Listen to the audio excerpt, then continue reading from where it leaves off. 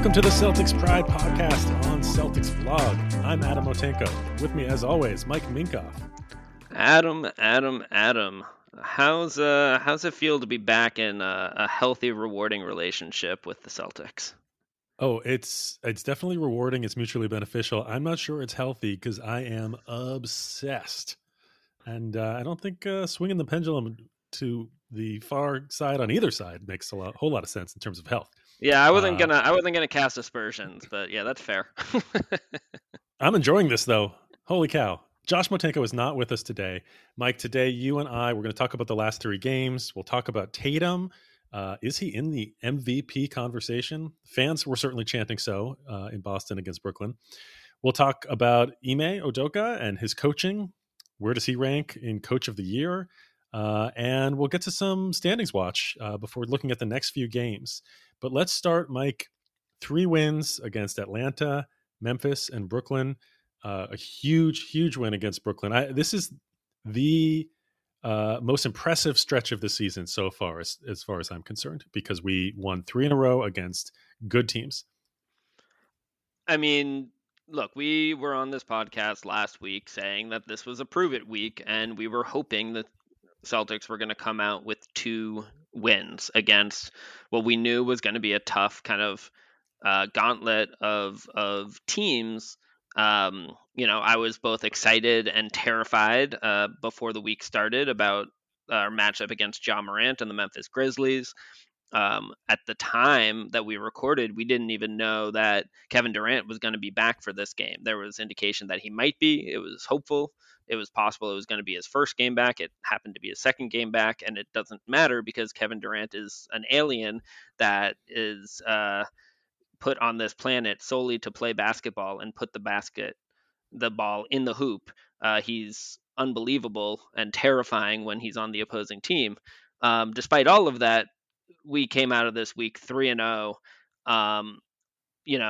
Particularly on the back of Jason Tatum's stellar play elevating against Ja Morant and Kevin Durant.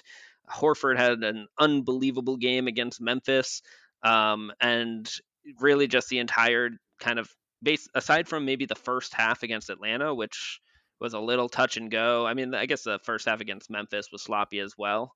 It's just the ability to truly believe this team is something of contender level substance. It's hard not to palpably feel that at this point.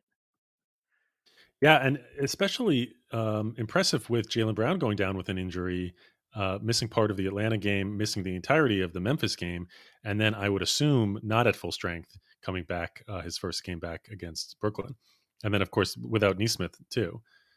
And that's the big thing that I've been saying when guys go down, there has to be a next man up mentality, and we have to continue to play well, and that we have not been doing that up until now. So that is another piece that is like I've been waiting all season for that, and I love seeing that.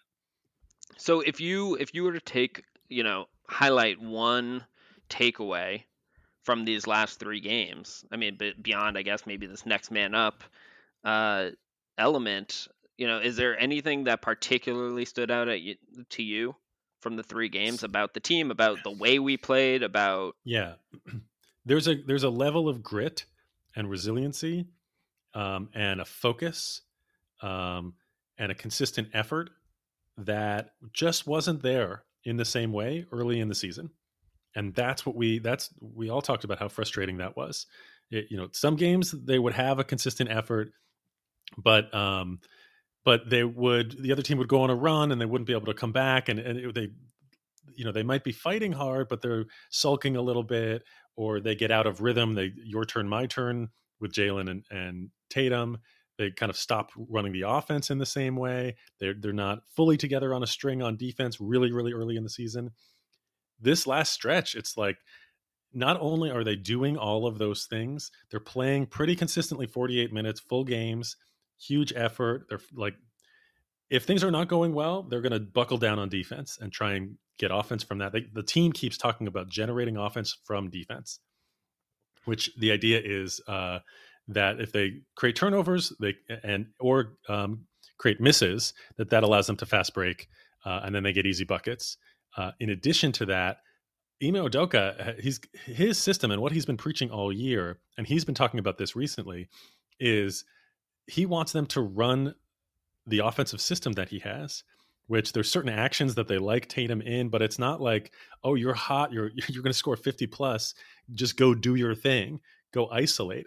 In fact, the defense that they run is predicated on having the offense playing against them try and hunt for mismatches.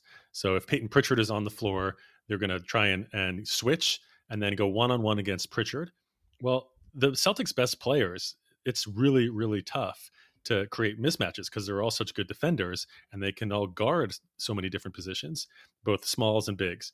And one of the things that I love about that is it reinforces the idea that the best offense is not, even against a team like Brooklyn that has the best one-on-one offensive players in the league, the best offense is not to go one-on-one against mismatches. It's to run a system to get the defense moving and to get open shots.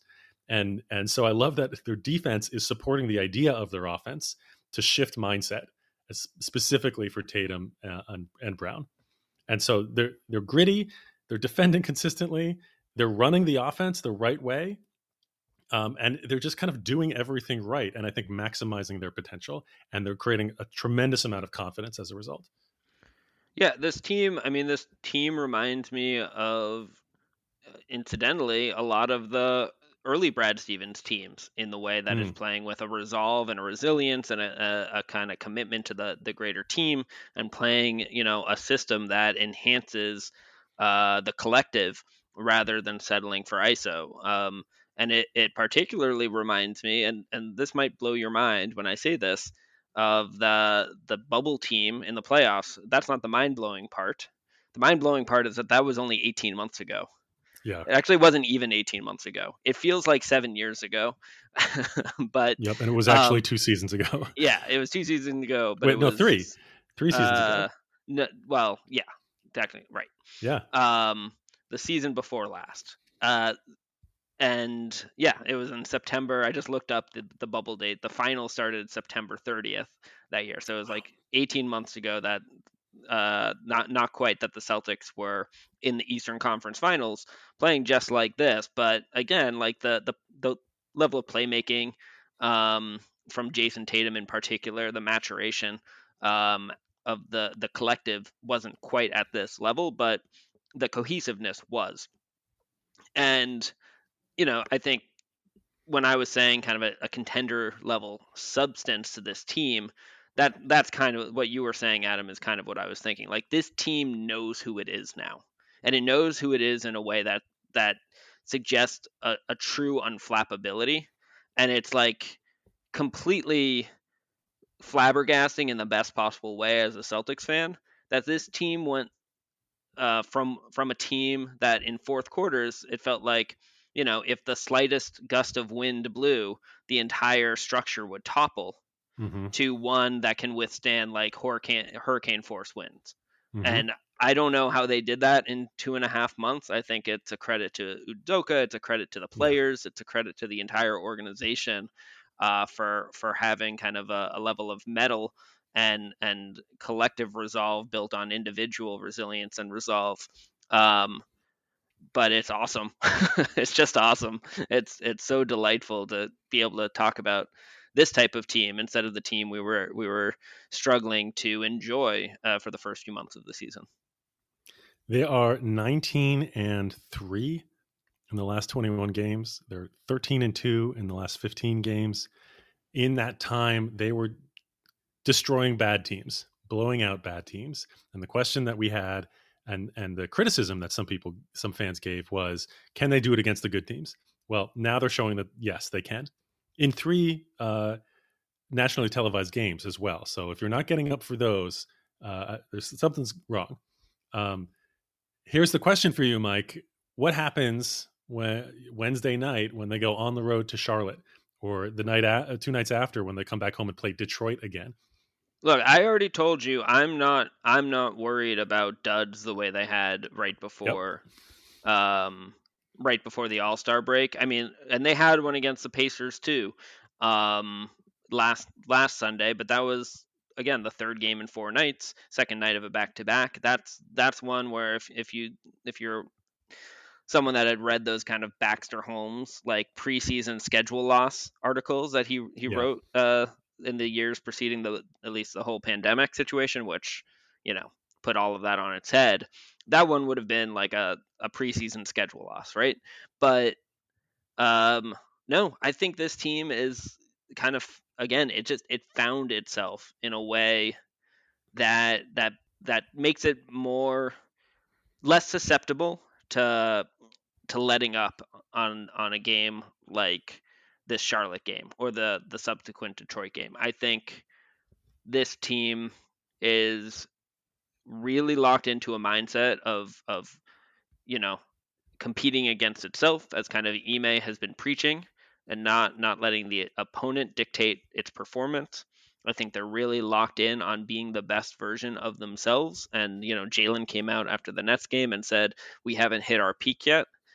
I think they're continuing to try to push and grow, and at this point, I think we owe them more than the benefit of the doubt, but we've actually seen the evidence that they're going to keep working. They're going to keep working. They're going to try to solve the problems. They're going to keep seeking to improve. Um, and I think that's manifested on multiple fronts. And I don't, you know, is it possible that we lose kind of a close game or have a bit of a letdown? Of course. Yeah. But I expect us to be pretty locked in and have a really strong showing in both of those games. Yeah. I expected you to have that response, and I am almost in full agreement with that. I have a little bit of fear still that about a letdown, but if I had to put money on it, I would bet that they don't miss a beat for the rest of this season. So, Adam, And yeah, I was just gonna. I hope this is the transition you were expecting, but a big piece of this, especially when Jalen Brown went down, I had the before question. No, before okay, we transition to that, where I know you're going, there's one thing that we've talked about. You and I talked about it 2 weeks ago. We mentioned it a little bit with Josh last week. The maybe they weren't so silly after all. 538 and all in one prediction metrics for the NBA season. So 538 Raptor has the Celtics as having the best chance of any individual team of winning the finals at 18%. The Bucks are second at 16%. Suns are third at 15%. Uh, ESPN's BPI has the Celtics as having the second best playoff BPI, basketball power index, behind only the Phoenix Suns. Um, do you believe those are more accurate than we originally allowed ourselves to believe? no, I still believe the same thing. We Brooklyn had Kyrie and KD, and if you watched the game live, you heard Steve Nash talking to their huddle about, we haven't played together yet. We're going to make a lot of mistakes. That's okay. We're going to continue the effort, though. He was preaching effort, knowing that they're not a cohesive unit yet. They're missing Ben Simmons as well. Harden and Embiid are gelling really nicely early on, but when you make a trade like that, it takes a little time to get everything set. And you know, Phoenix is missing their best player. I until I see this team in the playoffs, um, having the kind of impact that they're having in games against Milwaukee when they're gunning to repeat as champions, potentially in the first round or second round, and then playing a team like Philadelphia in the second round. Like I need to see them against the best of the best when they're at full strength, and it's win or go home. And these playoffs are going to be really, really tough in the Eastern Conference. We're probably going to have 3 really tough series just to get to the finals.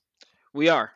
And right now, and we're not going to have much at this point. We don't have home court advantage. So, and I'm sorry, but I still value star power in the playoffs. And we've got 2, but some other teams have Well, 3. let's So, okay. So let's move this forward. There's a nice transition here.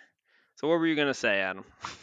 well, when Jalen Brown went down, I started wondering: is Tatum going to try and put the team on his shoulders and score every time and go 1-on-1? And I think Josh mentioned, I think it was on the Celtics blog Slack, but that seeing Tatum play after Brown went down, seeing him continue to pass out of double teams, find the open man, run the offense that he's hoping that he gets it.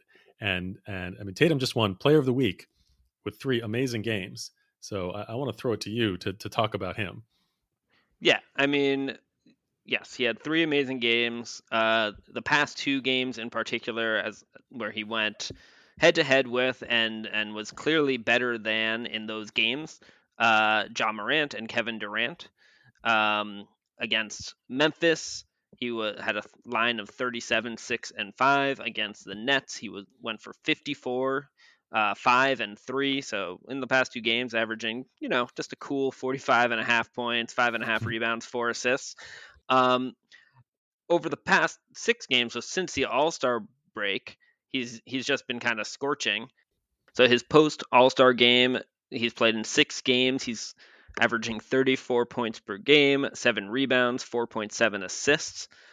His true shooting since the All-Star break has been 610, whereas it was 553 pre All-Star break. He's up to 37% shooting post All-Star break, 47% from the field. Again, it's only 6 games, small sample, but he's been dominant in effect. And it's gotten to the point where I've been hearing a lot of chatter about the MVP race and who's in the top 5. And to be clear, Jason Tatum should not be the MVP of this year. There are 3 clear frontrunners: Nikola Jokic, Joel Embiid, and Giannis Antetokounmpo. They are in kind of a tier unto themselves. I think any of them have an argument based on team record and advanced stats and just how dominant they are on the court.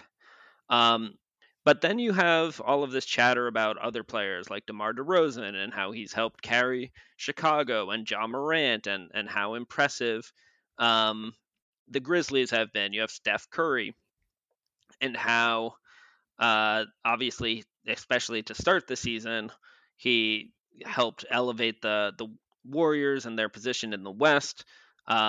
His net rating is still extremely impressive. The on-off with him is really jarring. But they've also struggled mightily without a healthy Draymond. And so I started kind of looking into this. I think there's kind of multiple layers that, to me, make it pretty clear that Jason Tatum should be in the conversation for the top 5 of the MVP race. He won't Wow. be a top 3, but I think he should be 4 or 5. And I'm not really sure how an argument, when you look at it, like, who makes more sense than him, despite what I just said about like Morant, and especially if he kind of continues not quite at the level he's been playing the last 6 games, because I don't think that's sustainable, but just at like a slight improvement from what he was doing pre All-Star, which I do think is realistic. So, just a couple of statistical elements first.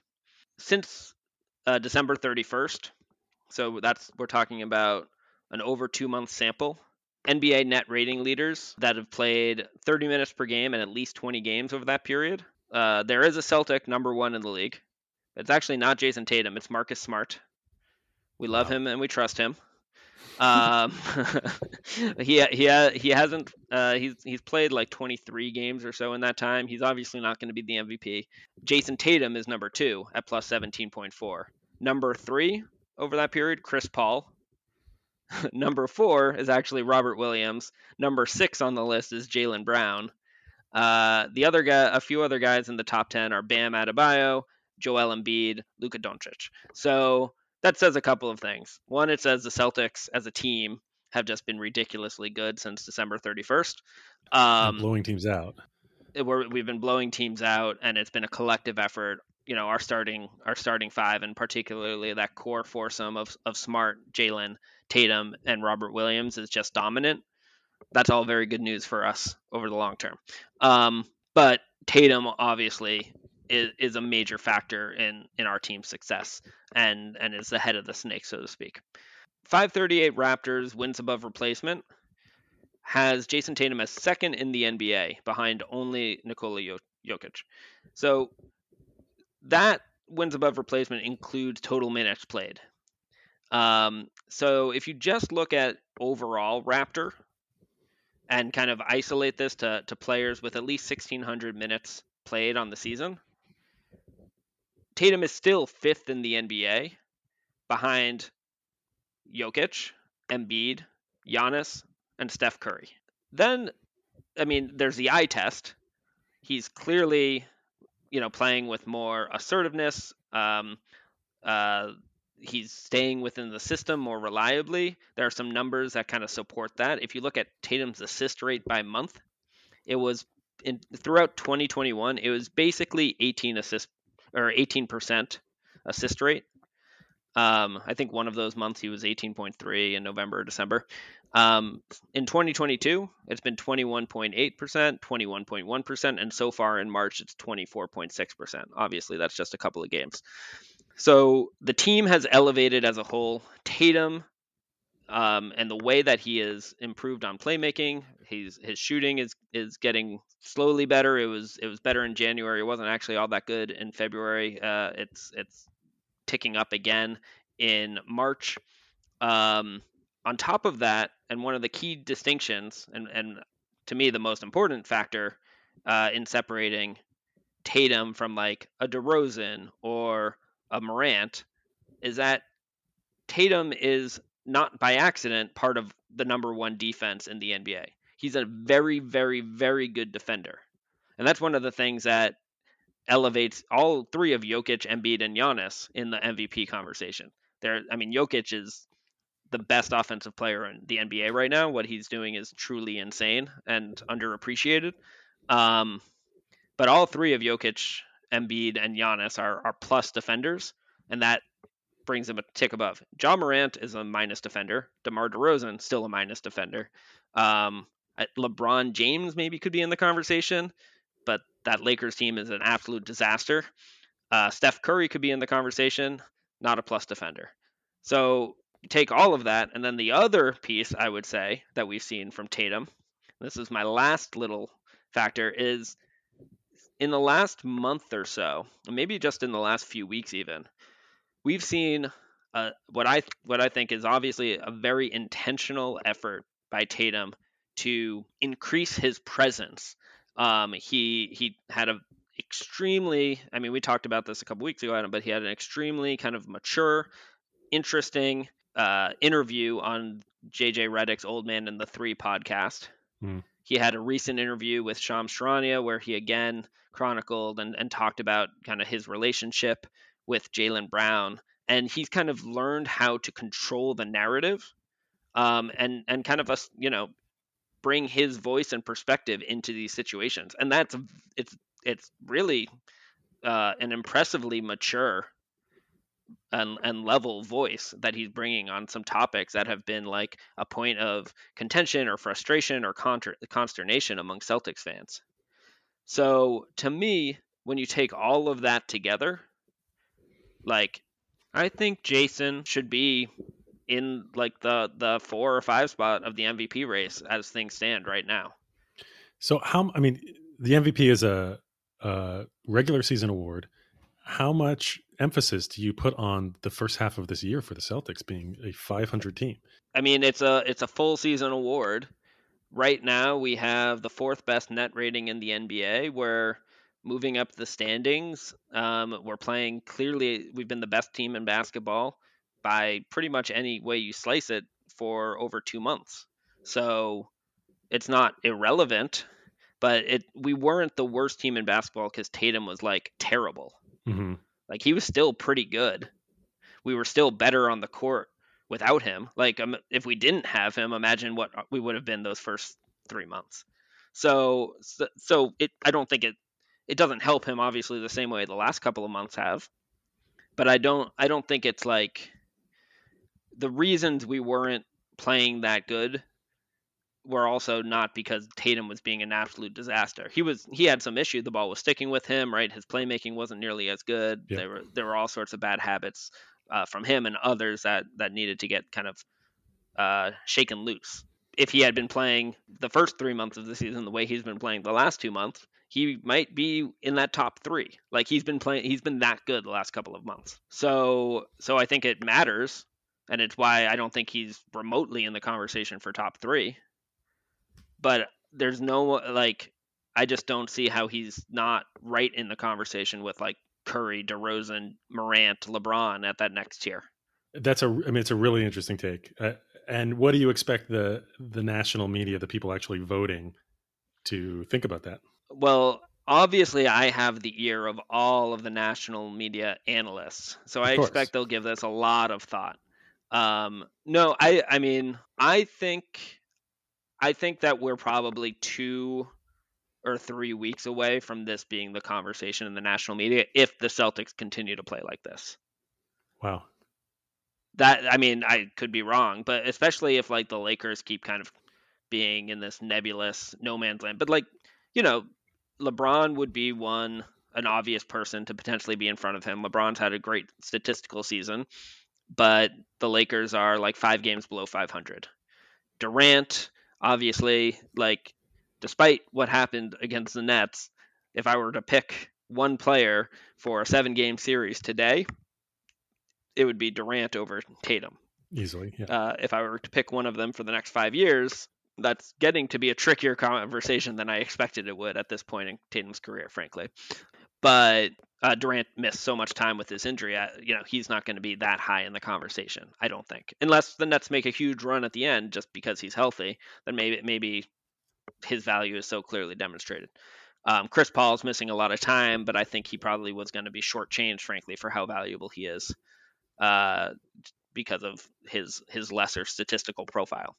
Doncic could get into the conversation too, because he's incredible, and the Mavs are similarly making a push. I don't know, but I do think that Tatum increasing kind of his voice in these kind of very public forums, like the Old Man and Three podcast, like the interview with Shams Charania, is probably a bit of recognition on his part that he wants to be in the national conversation on stuff like this a bit more than he currently is. If I remember correctly, I think his mother studied like sports brand management or Mm. something along those lines, right? She has I mean, I think she's a lawyer and an MBA. Like she's incredibly well suited to help a young NBA superstar navigate his superstardom from like a brand cognizance perspective. So he's got really good advice in his corner when it comes to stuff like this. But I think there's an intentionality here, but I think there's also a maturation in his ability and willingness to come forward and kind of bring a real savvy and thoughtfulness to the conversations is having. Adam, I mean, do you think that's like an outlandish take? Are you compelled at all, or If you take the Celtics in their recent streak since the new year, it's not crazy at all. I think if you look at the team, the way that they're playing, and you go, well, who's their best player, and what's the difference between their first and second best player or first and third best player? I think Tatum needs a lot of credit there, and I'm not trying to short shrift Jaylen Brown here. Like he's been phenomenal as well, but they have 2 stars, and there's a drop off after that. And so that means that Tatum is really shouldering a huge load and getting a lot of attention, especially on offense.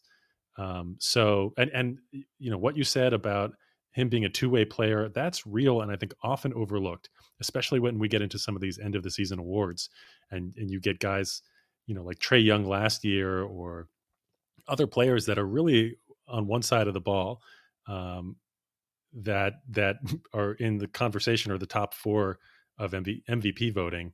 I think more weight should be put on playing both sides. So I think Tatum's getting there. I do think that he's going to be hurt by where we end up in the standings at the end of the season, which is going to be largely based on the first half of the year. And this is a full year award, regular season award. He has but played most of the games too. So Jokic, Jokic is 6th in the standings, like, and he might get hurt too. Frankly, by that, like that might be why yeah, Embiid ends up winning or Giannis ends up winning over him, because what Jokic is doing is impossible. he Like it doesn't make any sense. he is having I can't remember, these stats came out a couple weeks ago, but his plus his net rating is like 14 or something like that, and His on His off, on I off, think it's yeah, his that's what it on is. off splits are like plus 21 Right, or something but absurd, the which is difference partly between, because the bench is weak. But go ahead. and that's the big thing. That's exactly where I'm going with this. The difference between him and the second best player on that team, Jamal Murray, is obviously great, but he's been injured all year, um, and Porter Jr. also has been injured all year. The difference between Jokic and the second best player is why he should be considered. There hasn't been as large of a difference since like the early to mid '90s between one Yeah, player on the team and their second best player. That is insane. And Jokic is having a off the charts offensive season. I was listening to, I can't remember, it might have been the Thinking Basketball podcast, and they were talking about how um, Jokic is like having an all time great career offensively. Like he's just doing things that are insane. And then there's little things like his offensive rebounding is amazing. On defense, he's a league average player this year. He's not a minus on defense. So he's just, I mean, it's phenomenal what he's doing. And the fact that they're in sixth place is saying something, given the injuries they've had. yeah, yeah. He's crazy. But I guess that's enough about Denver Nuggets players on the Celtic Focus podcast. So Ime Udoka, Mike, I mean, progression throughout the year. He got them with having a defensive base. He is well, one of the things that we didn't really talk enough about actually that relates to Ime is I love how he is challenging Tatum to stop like being the little brother to the other best players in the league. And he spoke about this in his press conference. Yeah, That Tatum is, what did he yeah. say? He said Tatum is taking the alpha approach, and Yeah, this feeds into kind of obviously what I was saying about his increased leadership voice, and you know Tatum just asserting himself more. But I wanted to save this nugget for when we spoke about Udoka because I think, and it's a shame that we don't have Josh on the podcast with us this week. He has long espoused the value of coaches that you're worried can actually beat you up, and and I'll let Josh speak on that further in a future podcast. But uh, Udoka brings the the ability to kind of in a very legitimate way like he said, what was that in our third game of the season or whenever it was when we got punked, right? When yeah. Udoka says that, I think, NBA players feel embarrassed and NBA superstars feel embarrassed. And he'll go in Tatum's face and be like, "Yeah, you're getting a little brothered, right? You need to man up. You need to assert yourself on this game. This is a grown man's game and no one's going to give it to you. You got to take it." And we are seeing the growth from Tatum and this team in how to approach the how to bring that mindset set game to game. Obviously, Marcus Smart always kind of brings that mindset. Except Marcus Smart brings it kind of like the chippy little brother that always feels slighted, which is great. You need that energy. You love that energy. But it's different when you have that big brother potential like Tatum does, but you're not playing with that big brother mindset. And now he's starting to. And I think Ime deserves a ton of credit for helping the team kind of find itself in that way specifically. Um, what do you think, Adam? I completely agree. I've just been so impressed with what Udoka is doing. I mean, the big thing around that Tatum like man's game thing is it's just an identity shift from that. I think he's had he's made progress in his whole career from coming into the league, going like, where do I fit in this league? Let me uh, uh, put a stamp on who I am in this league, to impressing people, to dunking on LeBron and going, "Oh wow, I belong here." To LeBron a year or two later going, "He's a problem." To playing in the Olympics and having Durant say that guy's a bucket, and basically like he's next, and basically having other people anoint you and praise you, and he's getting that feedback, but he's still thinking of himself as below that. And when that shift happens, where he goes, "No, I'm the best player on the court," when he's playing with those other guys, like I think, against Brooklyn, And Tatum likes going up against Bradley Beal. He likes going up against some of these guys that like in that Brooklyn game. So if he can come away from that game going, I was the best player on the floor, I'm going to be the next time, even when Kevin Durant is on the floor, or Kyrie, who was kind of a mentor to Tatum in his rookie season. Tatum certainly looked up to him. I think that's the big shift, and we don't know whether that has happened already, or is in process of happening, or is still yet to happen. But when that does, I think that I believe that it hasn't quite happened yet. When it does, that's going to be huge, and I think Udoka has really helped him along in that way. Yeah, and so I agree. I mean, I think it's the type of like there are only so many people out there like MJ was or Kobe was, right, where they're just all, no matter what, believe that and are like kind of Yeah, sociopathic in that belief. Um, and Tatum's not going to be that like that, right? Like, but so I think it's always going to be a little bit fluid and on a spectrum, and it might need the right type of people around him to help reinforce that at times. But I think he's yep, getting to a place where that you know being locked into that mindset is more and more stable on that kind of fluid spectrum, if that makes sense. yeah. And I didn't even talk about Ime Udoka's actual coaching. I mean, that's part of coaching for sure. But just the way that he's implemented systems and the progression that they've made and how the team has bought in. I mean, it took a little longer than fans may have wanted, but that was not that unreasonable amount of time. Yeah, Seeing so what we're so seeing that now. gets me to a key question I wanted to ask you, and I wanted us to talk about. So, like, again, the first 3 months of the season, very frustrating. Not the results people hoped. And you who had more muted expectations than me, and my expectations weren't like outlandish. I didn't expect a championship, but I was a little rosier based on the offseason moves than you were. Of what the team would look like, it was still a disappointment to both of us for sure over the first few Yeah, months. And in turn, right, Ime received a lot of criticism, yeah. like a lot of criticism, and there were people calling for Ime to get fired within the first 2 to 3 months of the season. But even Which was beyond that, ridiculous at the like I time. think, I think, yeah, right. I was gonna say, I think we can easily both agree, like that was never warranted or appropriate. But there were things with his rotations, there were things with like and lineup choices and not playing the young guys, etc. So my question is, how given how the season has evolved, if you're to take a moment to reflect, like was was any of the early season criticism of Ime fair, and if so, what do you think was? It's so easy in hindsight to say no, it was not warranted. It was not fair because look at what they're doing. Look at the progress that they're making. This whatever it took to get to this point. I was thinking about this morning, and I wondered, like, were there points where Udoka was worried about his job, where he was thinking things aren't going well, this is not good for me, where he was concerned at all, or did he just kind of say, "This is what I'm going to do, and I'm confident in it"? And because things were ugly at the beginning, midway through the year, this team was not looking like a team that was going to win a playoff round. And they were looking like a team that might not even make the playoffs.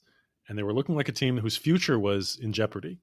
And now they're looking like a team that could make the finals potentially, but that certainly should win one, maybe two rounds in the playoffs and make the conference finals, and has a super bright future.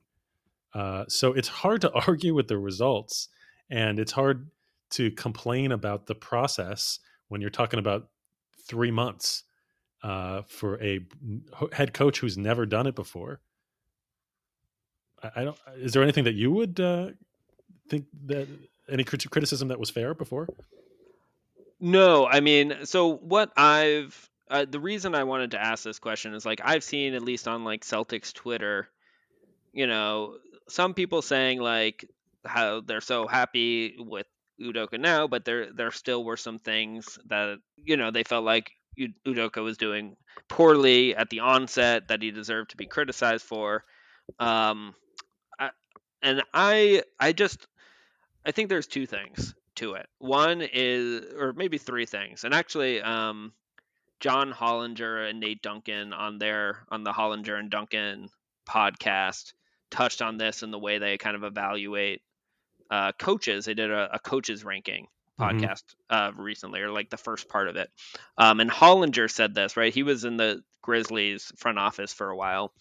And he talked about availability bias and how it's very easy to be biased based on the data that is available to you when evaluating coaches, and the data that's available to us as fans is the in-game decision making, right? The Mm-hmm. rotations that are being deployed, the when they're using timeouts, after timeout, play calling, things like that.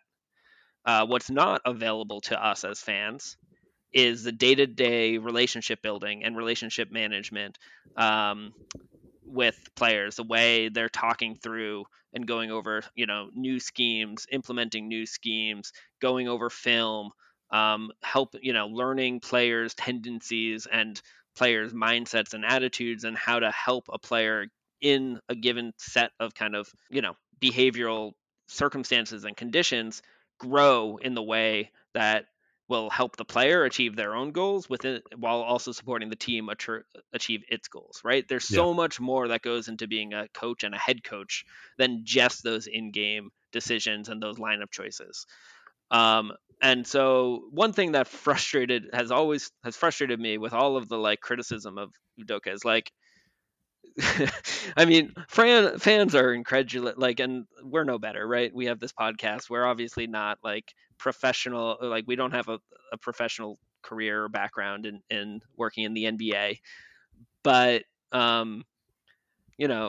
fans do a great job of assuming that they know better than the people that are paid a lot of money to do this stuff, as if there aren't lots of other really qualified people competing for these jobs that only Mm-hmm. a select few get.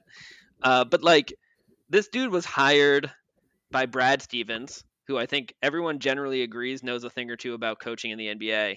He worked under uh, he worked under Steve Nash. He worked under Doc Rivers, and by the way, he worked under Greg Popovich, probably the greatest NBA head coach of all time. Like, there's a reason he's been employed in the NBA. So it always seemed incredulous to me that fans were like, no, he's a bad coach. It's like, I think he was hired for a reason. Mm-hmm. Like, and maybe we just haven't seen the fruits of that. Did he make perfect decisions all the time? Of course not, especially in some of the stuff that we observed, and I'm sure he'd acknowledge that. But I also think there was probably more method to some of the choices he was making on an in-game basis, even at the time, that may have felt wrong to fans. Like some of the decisions, I think the Dennis Schroeder lineup choices are probably the biggest pain point for fans this season. But even that, I feel like that was probably related to commitments or promises the organization made to Schroeder when we signed him in the offseason, and probably belief that Udoka had about how he can help players buy in and adopt kind of this type of system we're seeing now. And I bet he felt like the way he's gotten Tatum and Brown to shake out of some of their old habits, he could have done the same with Schroeder. And I'm not convinced that's incorrect, right? Mm-hmm. So like, I think, I guess so. No, I don't think a lot of the early season criticism was fair, um, and I'm glad that we're seeing Udoka kind of get the recognition. Right, he was the coach of the month. Yeah. Clearly well deserved. The team has been, just insanely good of late, and obviously the way that he has resonated with the players, and he holds them to account, and he's been in their ears, and he's been tough in public, which I've seen people criticize still, saying that was still like that still should be criticized. Why? Like, Yeah. I think that worked for these players, and like Yeah. Brad didn't do that enough, and I think that was a problem with Brad Stevens' coaching style. And Brad realized that he wouldn't do that. Like, that was not who he was, but it was probably something that was needed. So I just I really wanted to ask this question just so I could be like, why are we pretending like we know what makes a good NBA coach better than, Greg Popovich and Brad Stevens? What about rotations? And he's had short rotations all year. What about that? Can we criticize him for that? Again, I don't think so. I was never as high as you were, as adamant as you were early in the season about our need to play the young guys. I'm glad that Pritchard is playing more, and I think Pritchard is playing very well. I think there were opportunities to make some some different choices. He probably could have moved away. He almost certainly could have moved away earlier from the closing lineup that included Schroeder, along with what was it? I think it was Smart, Brown, Williams, and Horford. That performed really poorly in most of those fourth quarter collapses we had. That was Hmm. typically the lineup we had out there. Um, but there's also a part of me that genuinely believes, and I argued this on the podcast earlier, and I still think it like I think Udoka, if given more time with Schroeder, probably could have gotten him playing less and less in his old habits and more in the preferred system. Now, I don't think the Shooter ever would have been the ideal fit, and I think we clearly should have moved off of him, and I'm happy we did. So I don't want to like get that misconstrued, but I think if you're a coach that believes you can build really strong relationships with your players and can get through to them and can help coach them and guide them into maximizing themselves for themselves and within a team concept, then that's going to inform the way you make decisions on a day-to-day basis. And um, so I don't know. I don't think you can separate it all that easily necessarily. The success is certainly there right now, and we'll see what happens as they close out the regular season. I love what you said. Brown saying we haven't reached our ceiling yet. I think that's absolutely true. They're still learning to play together. They're still learning how to stay with the offense. I think I loved hearing in the post game from the Brooklyn game, Brown and Tatum talk about Robert Williams being the guy that still has a level to go, and that if he can hit that's going to be huge for this team. Um, should we talk about standings, Mike? Because I've started watching. Yeah. Oh, I've been watching since November. So Well, there's been a lot of movement in just the last week. So right now the Celtics are in fifth place, but they started out in sixth place a week ago. Philly moved up also from number 3 to number 2. Chicago moved down from number 2 to number 4, having lost 4 in a row. Milwaukee moved up from 5 to 3. I'm already Cleveland dizzy. moved down. I know, right? Cleveland moved down from 4 to 6. Uh, And by the way, we're recording this on Monday evening while Chicago and Philadelphia are playing each other. So I'm wondering if it feels like we're starting to see the standings shake out a little bit. Like if things ended around where they are now, it wouldn't surprise me. Like the fact that Chicago, not that they lost 4 in a row, but that they moved down in the standing based on their point differential. That kind of makes sense. Philadelphia moved up, and their differentials increasing just because of the addition of Harden. Cleveland, I didn't see them as the same level of contender as the teams above them right now. So I'm wondering, are things kind of settling in here where Miami is going to stake their claim to number 1, Philadelphia is going to end up at 2, Milwaukee around 3, or maybe in a slightly different, 3-2 for the two of them. Chicago kind of in the middle of the pack, and maybe they're fighting for the 4th seed with us, with Cleveland rounding it out at 6. And the difference between 6 and Toronto, Cleveland at 6 and Toronto, it's 3 games now at the number 7 seed. So, well, what do if you you think about ask that? if you ask 538, I know my go-to. They would have Miami at number 1. Their projected record 55-27. Philadelphia's projected record 52-30. The Bucks and Celtics tied at 50-32. And I believe we have the tiebreaker. But whatever. One of us would be third, the other would be fourth. The Bulls at 47-35, the Cavs at 46-36. I would say that order feels right to me in terms of um, where teams deserve to be slotted based on how they've played this season and based on how strong I think they'll be in the postseason. Not that is exactly how things will play out, but Um, I will say this is not the ride I predicted to get there, but I'm feeling pretty good about my Celtics coming in fourth in the East. I got a lot of things wrong about how I picked the East. I said the Bucks and Brooklyn would clearly be 1 and 2. I said the Hawks would be 3. So I have very few things to point to as correct in my East standings prediction, but I might have gotten the Celtics right by happenstance. Um, I do think there's a reasonable chance, especially if the Bulls' health issues like Caruso and Ball continue to stay sidelined. I could see the Bulls continuing to slide. The Cavs slide. I think they're 2-8 in their last 10, um, if I'm remembering correctly. So I do think we could catch up to the Bulls and pass, and we'll stay ahead of the Cavs. So I would put us at fourth and maybe sneaking into third if things really break right for us. It's interesting to watch Miami. Do you think they're going to stay at number one? Which the risk there is that they end up playing Brooklyn in the first round, or do you think they'll try and manipulate where they end up in the standings? No, I don't think they're going to try to manipulate Yeah. anything.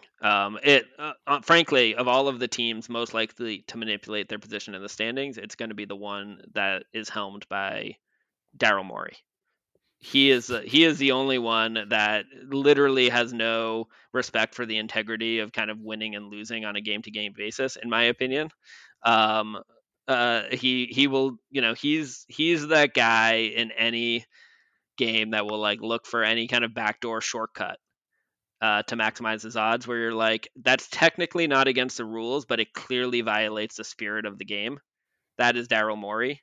And so he would absolutely try to end up in third instead of second to avoid the chance of like Brooklyn winning the play in and having them as the 2-7. And maybe it's the right choice to make, but it totally spoils um the spirit of the game, the spirit of competition.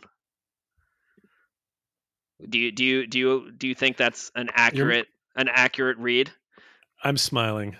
I'm just smiling at what you said. I'll leave it at that. I would like you to elaborate on that smile, Adam, please, for the audience. I think the 4 seed will be coveted, and because of the home court advantage, I'm liking where the Celtics are looking to end up here in the 3 to 5 ish seed. It allows them to avoid, to me, the Milwaukee, Philadelphia, and Miami teams, as well as Brooklyn. And I like a slightly easier first round matchup. I feel like it's going to be easier against Chicago or Cleveland or Toronto. Yeah, I mean, it's looking good. I haven't looked at. Let me pull it up now. I haven't looked at the Celtics' remaining strength of schedule. There was a I think it's stretch. sixth or something. It's not. It's somewhat high, but Yeah, there it's are other it's teams. seven. It's Yeah, seventh right now. Milwaukee Milwaukee has a has the harder, first. and Yeah, and no, Chicago now has the first. Milwaukee's fourth. So again, like those are the two teams right ahead of us in the standings. So I would and be I would be surprised if we didn't get up to fourth. well, here's the thing with that strength of schedule, Mike. Um, the games at the end of the year for us, like the last 2 games, are against Milwaukee and Memphis, and depending on what's happening, and Chicago. Those are the last 3 games: Chicago, Milwaukee, then Memphis. So we may there may be some Daryl Moreying of who's playing in those games, depending on how things go. I hope not. I'm embarrassed for you, Adam, that you're not brave enough to admit why you were smiling. But that's okay. Look, I just it's gamesmanship. I think it's interesting. I like Daryl Morey for it. I'm not Mhm. suggesting that I would do the same thing. Hmm. I think it's a little funny that he does it. I also I don't think I have as confident um, a way of saying that that's who he is as you are, and I was kind of smiling at that as well. You don't really, after he literally just like manufactured James Harden quitting on Brooklyn with completely unacceptable levels of back channeled communication. Oh yeah, I'm aware. You don't think that's a fair assertion of what is in Daryl Morey's character? I wasn't sure if you were, looking back at him sitting players at the end of the season, but it aligns with that for sure. Yeah, no, more just how he's generally operated and the types of thing he says in public and the the way he acts, and yeah, I just he's very much a gamesmanship-er. I agree. Next 3 games, we already kind of talked about this, but at Charlotte, then at home against Detroit, and then Dallas. So Charlotte and Dallas are playoff teams, and this, if you include the play-in tournament. Detroit's been beating some good teams, and Dallas is on ABC. So we'll see what happens in those games. Both of us expect no Will let up. Luka beat us with yet another game-winning 3 for the 3rd time in a row? I don't even want to think about it, and I'm upset at you for reminding me. I'm going to say no. We're going to be ahead enough. We just need to have a 6-point lead. They've been playing so that well. He can take that step back to the left. The Latvian laser is back in form. The Latvian laser, is that who is that? Davis Bertans. Is his 3-point stroke back? I believe it's back. I think he's back, like shooting over 40% with. Well, with they're Dallas. excited about Porzingis in Washington, right? Yeah, I was. I live in the DC area. I was at Porzingis's opening game against the Indiana Pacers. 25 points on Sunday evening. Yeah, he had a huge block. He had a huge alley oop. My girlfriend roots for the Pacers, so wasn't ideal, but it was fun to see the unicorn in action. All right. Stay tuned, everyone. If you continue listening to this podcast, you are a part of Celtics Pride. Don't forget to rate, review, and subscribe. Follow us on Twitter at Celtics Pride Pod, individually at Mike Minkoff NBA and at Coach Motenko. I am not on Twitter. This has been Celtics Pride on Celtics Blog.